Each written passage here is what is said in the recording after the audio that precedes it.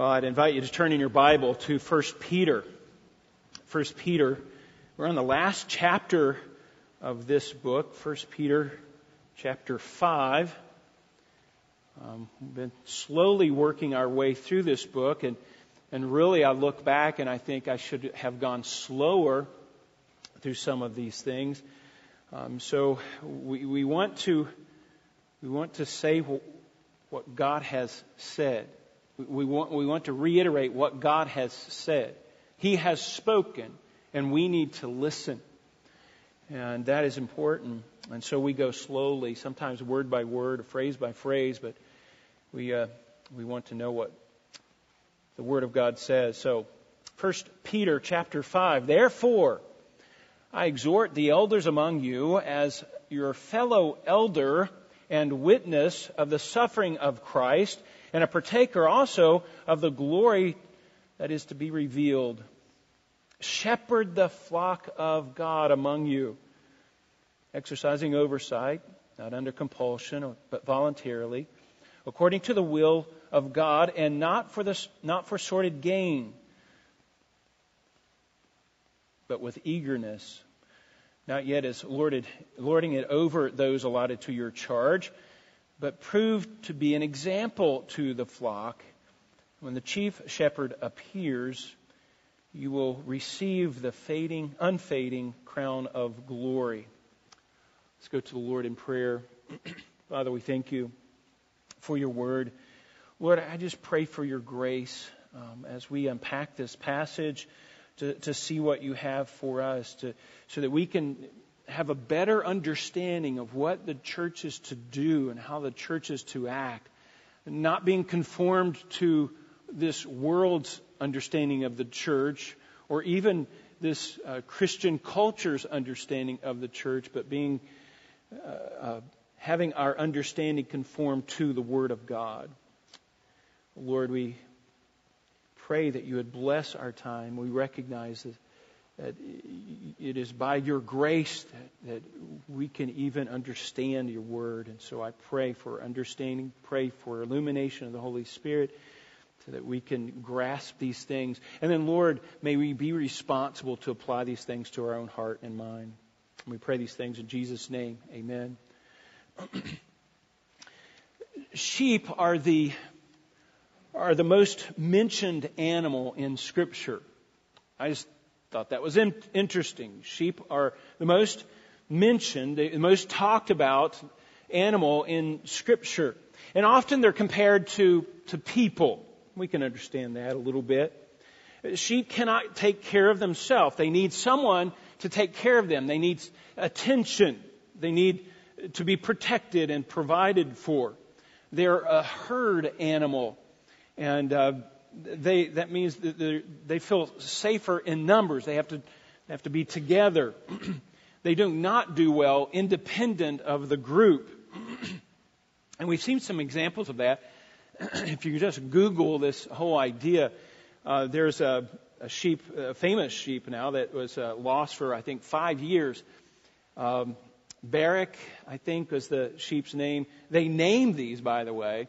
And when they finally found this sheep, this was 5 years later, he had 75 pounds of wool on him. And this was in Australia. Sheep have to be sheared. Another one, Chris, another sheep that was lost, 78 pounds. I think that was the world record of wool on this sheep. And they can't live like that. That's a lot of weight that they're carrying around. And they usually are near death by the time they get to that time. They need shearing. So some human has to come in and shear these sheep. Also, their skin secretes an oil that causes the fleece to be sticky, and it attracts the dirt and the twigs and barbs and things. And so they have to be sheared pretty much every year, where that just accumulates and it weighs them down. They also have to have provisions. They can overgraze a particular area and just completely run out of food. Sometimes they even eat poisonous food. And so someone has to move them from place to place and make sure they're eating the right plants, the right things that's going to cause them to grow. And that's why you see a lot of pictures, the herd is moving. And he's moving from one pasture to the next pasture. They have to have food. That's the main thing. Food and even water can be dangerous for a sheep. They say that the water, if it's moving too quickly, they're skittish of it for one thing, but they can lose their breath from the white water if they get in. And actually they could be swept away if their fleece gets too wet. And they can drown. They need somebody to protect them from that. Also, they don't have any natural defenses. So they are essentially a defenseless animal and very easy prey for wild animals. Remember in the Old Testament, David, as a shepherd boy, he defended his flock against a bear and a lion. He made those stories known. And he was protecting his sheep. And sheep are just not, in general, just not the brightest of God's creatures. All right? And people are compared to sheep quite a bit. And like sheep need a shepherd, churches, people need a shepherd. And they need to, there's a comparison of this throughout Scripture, that sheep and people that I want you to be aware of. Christ was even compared to a lamb, right? The Lamb of God that was slain. He was led to the slaughter. In the New Testament, we see that he is the song that worthy is the Lamb. We see in the book of Revelation chapter 5. Israel was considered the sheep of God's pasture. Paul said when he was comparing people like sheep, he said that all we like sheep have gone astray. And he's illustrating our sinful tendencies to go away from God. And that's a good illustration to point to sheep.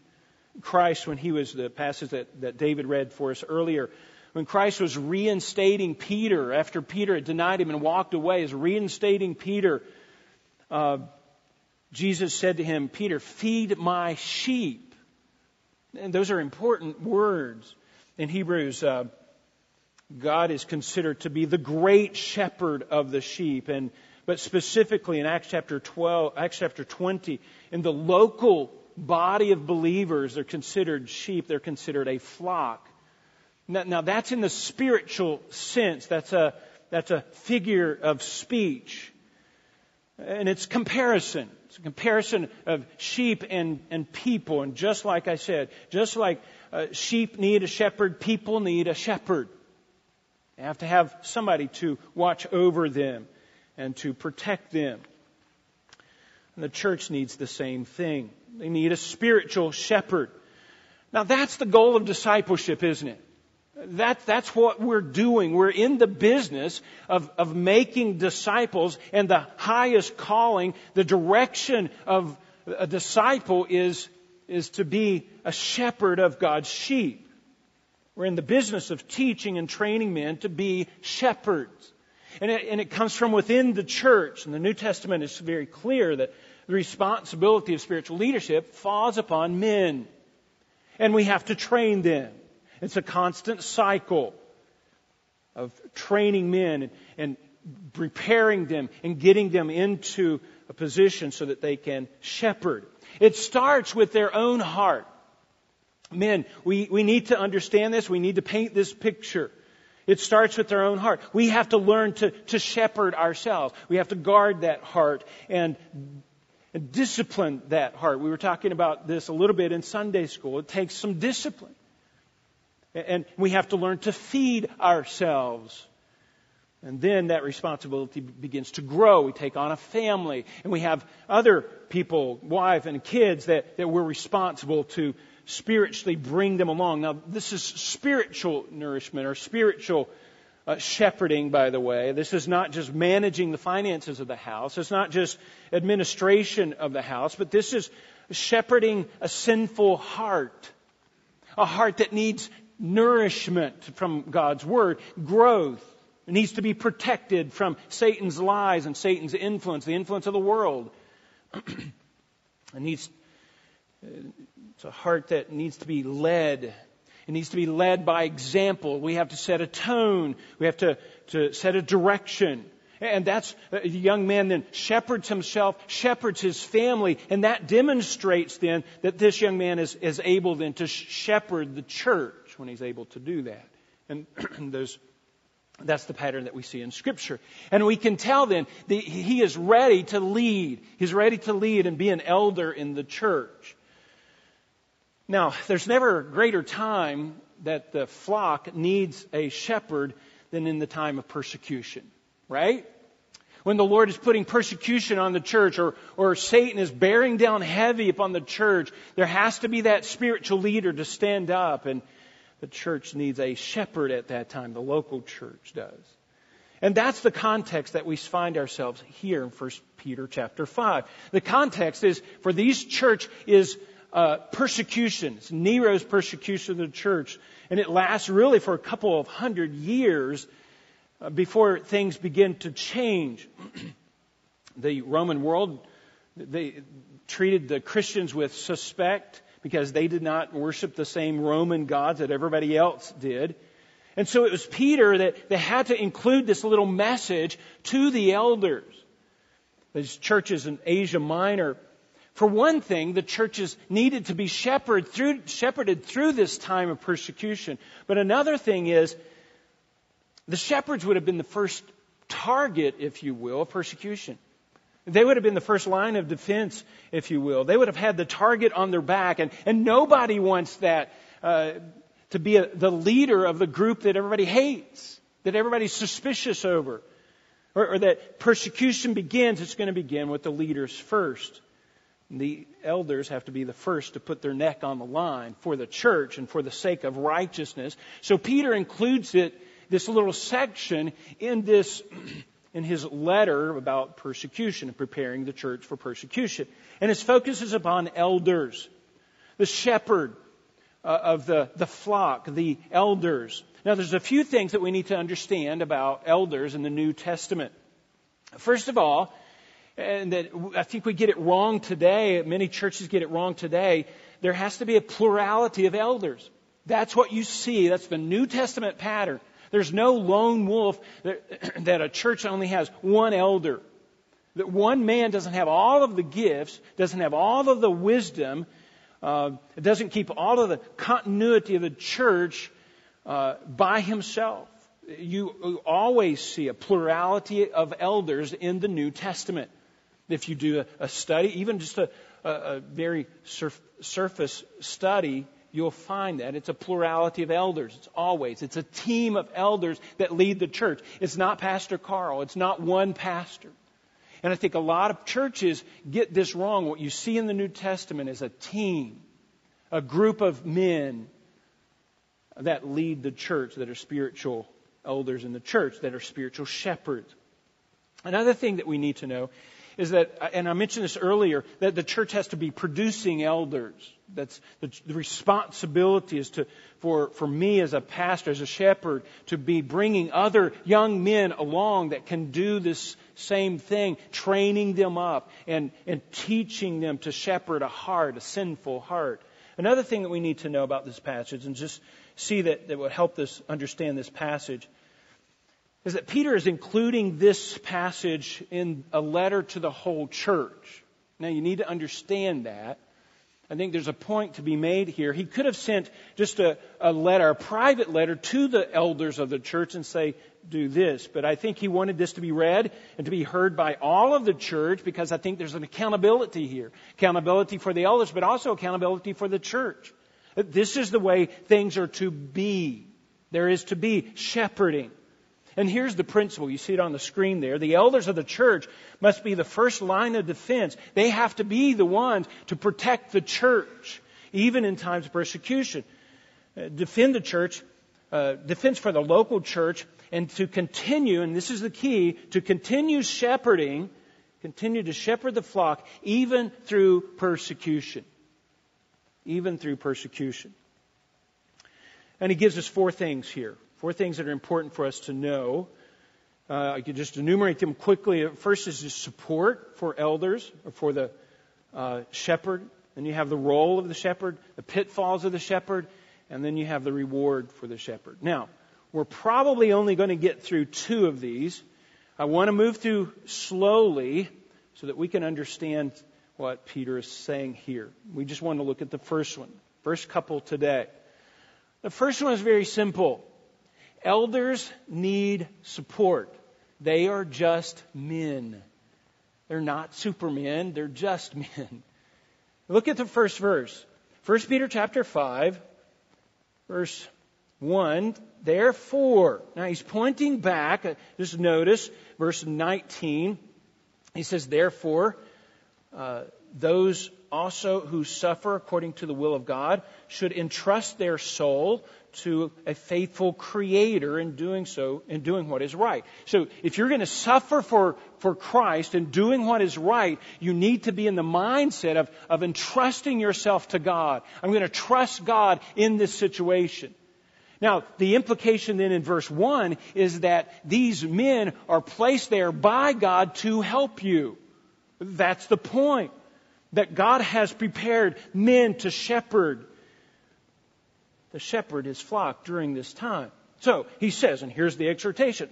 Therefore I, verse 1, I exhort the elders among you as your fellow elder and witness of the suffering of Christ, and a partaker also of the glory that is to be revealed. There's a whole lot in there. Let me break it down for us a little bit. He says, I exhort you.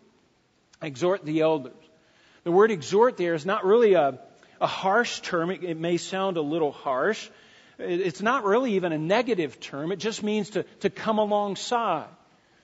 I have sons and a daughter, but every once in a while I have to just come alongside and say, hey, what about this? And what about that? And the idea is support. The idea is encouragement. Making sure they're seeing the same thing that you're seeing and pushing them toward the right thing to do. And that's what Peter's doing here. He's encouraging these elders. And he does so this way. He just points out that he's just an elder too. This is from one elder to another. I'm just coming alongside you, putting my arm around you, from one elder to the other. And he says, as a fellow elder. Now, it's public knowledge that Peter was an elder. In fact, he was one of the first ones to put his life on the line, right? He was on death row for a few days. They thought he was going to be killed, and the Lord rescued him out of that jail in Acts chapter 12. It's an amazing story. You need to read that. But also it's public knowledge that Peter failed. He didn't do such a good job when it came down to it. In fact, he denied Christ and he failed. But also it's public knowledge that when he denied Christ, that he repented and he wept bitterly. And it's public knowledge. You see it in Scripture. We know it today. Public knowledge. And we also know that Christ reinstated him into ministry. And that's the passage that was read. Peter, do you love me? Yes. What did he say to do? Feed my sheep. Peter, don't walk away. You cannot go back to your old life of fishing. It's not going to work. He says, feed my sheep. And to make sure Peter got it, he told him 3 times, Peter, focus here. Don't go back to that old lifestyle. You feed my sheep. And so Peter, he's a fellow elder, and he's speaking from experience. But also, notice, he is eyewitness to Christ's suffering. And that's important because Peter, he saw the way Christ suffered. You could say, well, you make a case, Peter, you failed, so you're not a good example. Well, Peter says, look, I saw Christ. I saw the perfect leader suffering for the sake of righteousness. I saw it firsthand. I saw him. And so Peter is qualified how to successfully suffer for the sake of righteousness without backing down, right? And then he also says he's qualified because he's a partaker of the future glory, this glory that's going to be revealed to us And in that, you don't see Peter as a pope, do you? You don't see Peter as some superior attitude of Peter. He's going to receive the same reward that all the other elders receive. Okay? So this is just Peter. He's qualified. He's coming alongside, and he's encouraging these men, supporting these men. And why does he have to do that? Because he knows the tendency is to back away. I don't want to put my neck on the line. I'm not going to put myself out there as a leader of the church. I'm not going to be the shepherd of this assembly. And Peter is coming alongside and saying, you're in good company here. And the apostles, the 12 apostles, they set a good tone. And they sacrificed themselves as martyrs. All of them were martyred except John. And he was exiled to the island of Patmos, just a bunch of rocks to sit on the rest of his life. And 2 years later, after Peter wrote this, he was killed. And that was in a famous way as well. Paul was killed. James was one of the first martyrs. They were all martyred for the sake of Christ. And he says, you're among good company here to step out, put yourself out there, and to shepherd God's sheep, and to be willing to die if necessary. And he's wanting to encourage them because he understands that these are just men. And it's easy for men to what? Get discouraged. It's easy for elders to get discouraged. They want to walk away, even in times when they're being persecuted. It's easy to just walk away. That's the easy thing to do. Now, here's the exhortation for us as far as application. We need to encourage our elders. We do. It's a pattern that really you see throughout the New Testament. Especially when times get tough, times get hard, it's easy for them to walk away. We need to come alongside and encourage the elders and say, look, keep going. You're doing a good job. Keep moving forward. Now let me show you some of these things. There's a list of verses on the screen there. 1 Thessalonians chapter 5. I want you to see these principles here. 1 Thessalonians chapter 5, verse 12, it says this.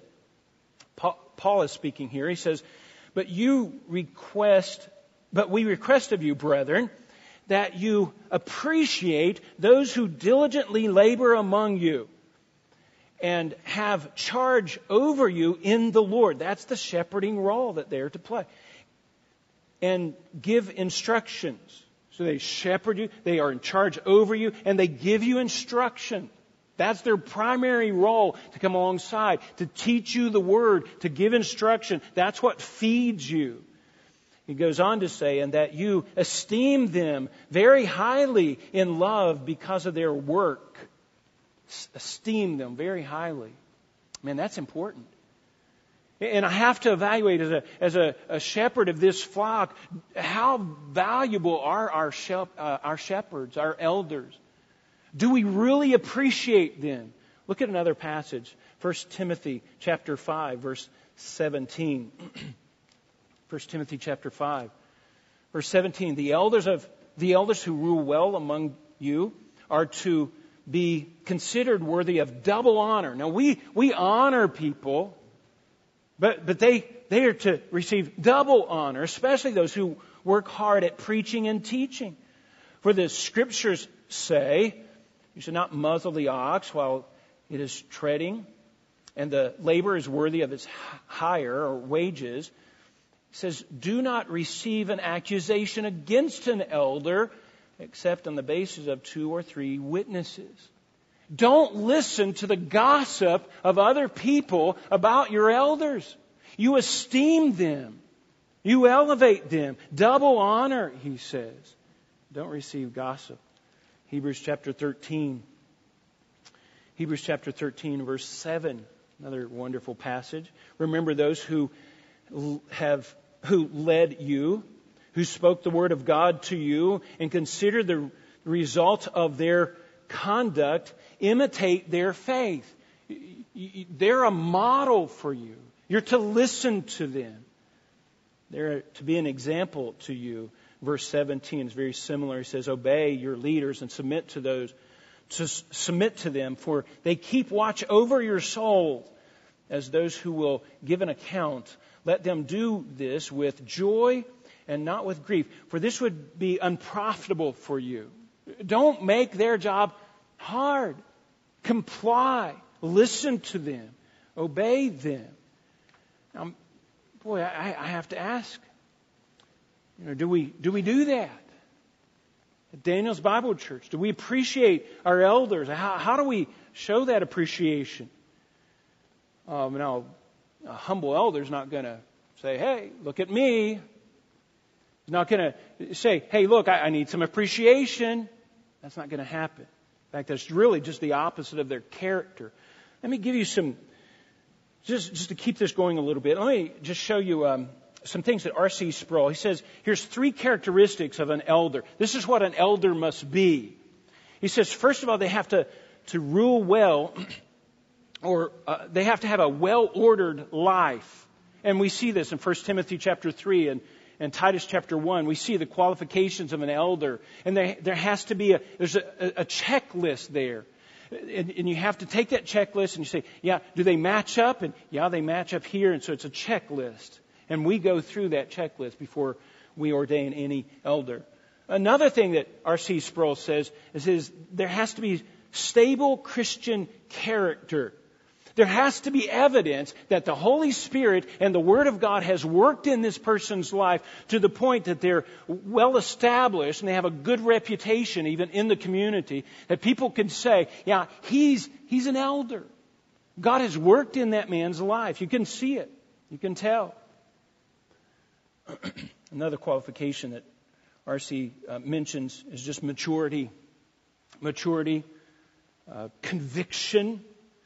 Not just being in a position for convenience, but being in a position for convictions. He's willing to die for what he believes. That's the idea. He's willing to face danger. He's willing to fight off the bears and the lions, Satan, that would attack his church. Now, let's just apply this.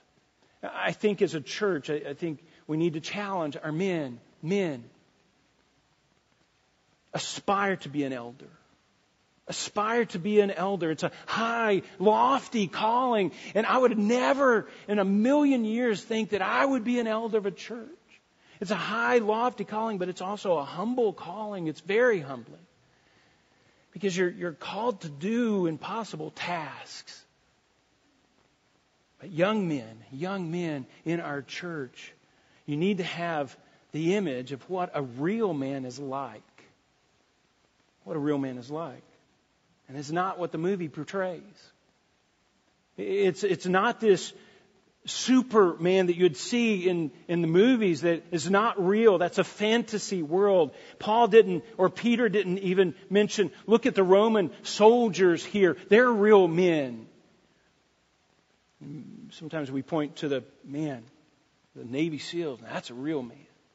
The Green Beret, the Army, the Ranger, the sniper. Man, now that's a real guy, right? A sniper. Or maybe we'd point to the workmen. Those who look so cool when they come out of the mines and they've got all dirt on them. To me, that's cool. I mean, that's cool. That's the measure of a man right there. We look at the John Henry statue down the road here, not too far from us. You say, that's a real man. Peter is saying, no, the real man, the ones that we appreciate is the ones that God appreciates. And those are the ones that we need to elevate. Those are the ones that we need to support. God is going to reward them. And we need to change our image of a real man. It's not the NFL player. Man, those guys are cool, right? I mean, to me, they're the coolest. NFL, those tall basketball players. Those are cool. But we have to change our image here.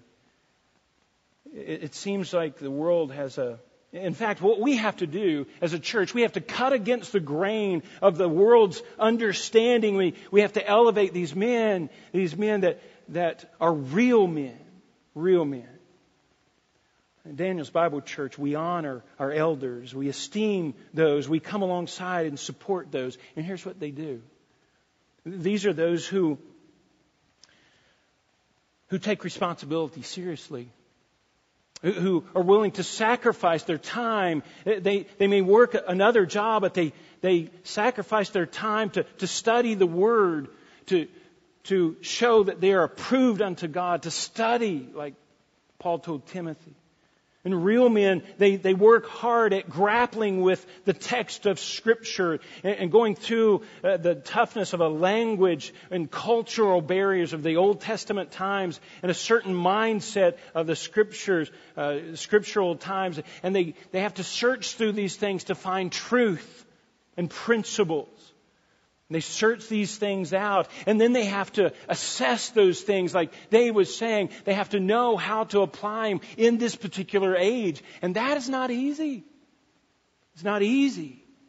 And they sweat and they toil for the truth, because they know what they discover here has to become then convictions on their own mind and their own life that they're willing to die for and they're willing to live for. They're willing to take a church contrary to the culture of this world, and they're asking the church to follow them, follow upstream when it's not easy to do.